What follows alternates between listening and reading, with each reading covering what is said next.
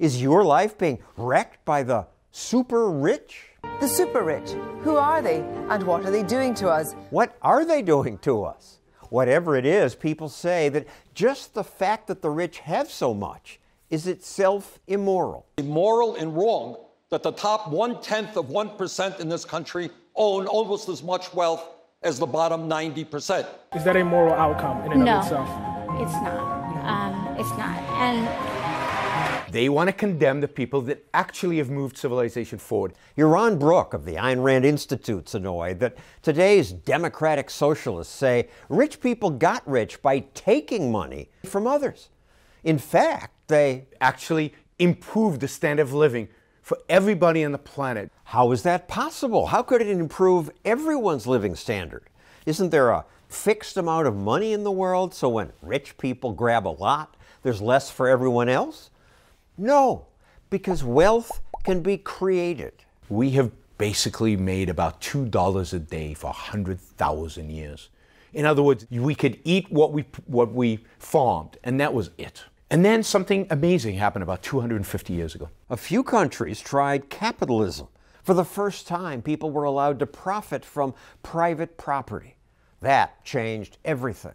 Division of labor let people produce more with less, and then they traded to get even more. Wealth increased with every innovation. Cargo transported by ship used to be stored in barrels, in sacks, in wooden crates, and offloaded by hand. Economist Don Boudreau points out that enormous wealth was even created by the invention of the shipping container. With it came a wave of specialized technology that dramatically increased the productivity of shipping. Workers today are superhuman compared to their brethren of yesteryear. We went from carrying bags on our backs to lifting the equivalent of 2 school buses with mere flicks of our wrists. Most of this innovation began just 250 years ago. 250 years ago, we suddenly discovered the value of individual freedom. We suddenly discovered the value of leaving individuals free to think, to innovate, to produce without asking for permission, without getting the state to sign off on it. And we call that the Industrial Revolution. Industrialists, the people who owned the factories, employed hundreds, sometimes thousands of people. And they made enormous profits. And how does that benefit your fellow man? And ever since, politicians have complained about those profits. In Ayn Rand's novel, Atlas Shrugged, state officials demand that industrialists explain how their getting rich helped others. I do not owe you an answer, but I could tell you in 100 ways. Thousands of jobs, billions in revenue, fueling our economy despite your efforts. Hank Rearden was right. Capitalism created new wealth. We got much, much, much richer. And it's hard to imagine how much richer we got. Of electricity, of running water, the things we all take for granted today, but we didn't have 150 years ago. And yes, some people complain about inequality, but everybody got richer. Even the poor got richer.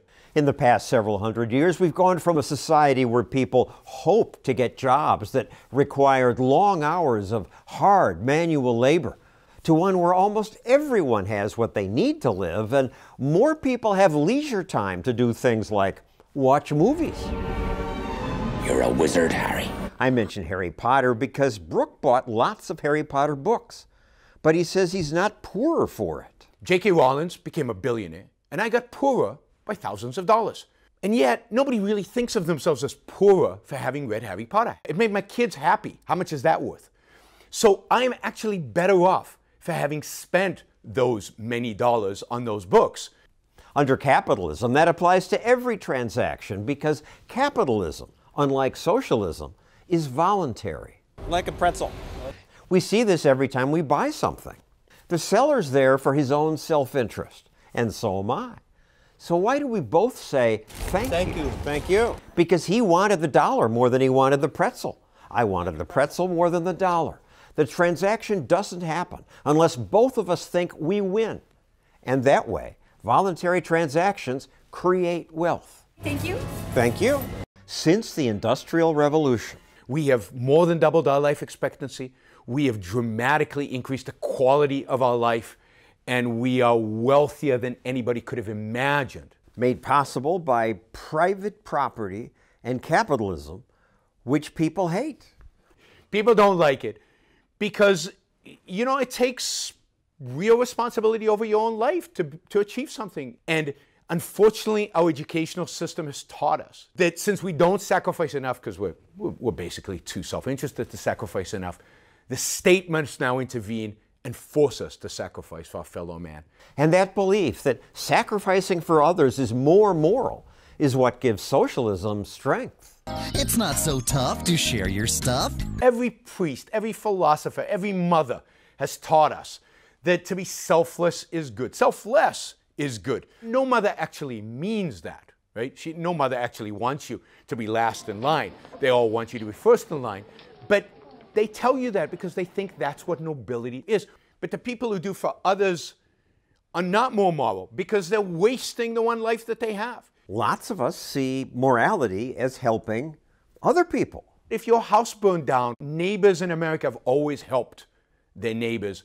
What? Nice I thought you objectivists didn't approve of that. Ayn Rand was never against charity. What she said was that that was not the major virtue in life, and that you should voluntarily have a choice about who you help and who you don't. The key is that somebody else's need is not a moral claim against your life. Your life is yours. Today's socialists say self-absorbed Americans won't help the poor and the sick. That's why government must force everyone to give. Otherwise, the weak and the poor will suffer and die. But indeed, the weak and the poor under capitalism has done better than in any other system. It's a fantastic system that is fundamentally moral because it allows individuals to pursue their own happiness. Your pursuit of your own well-being, which is a virtue in and of itself, also helps the world be a better world.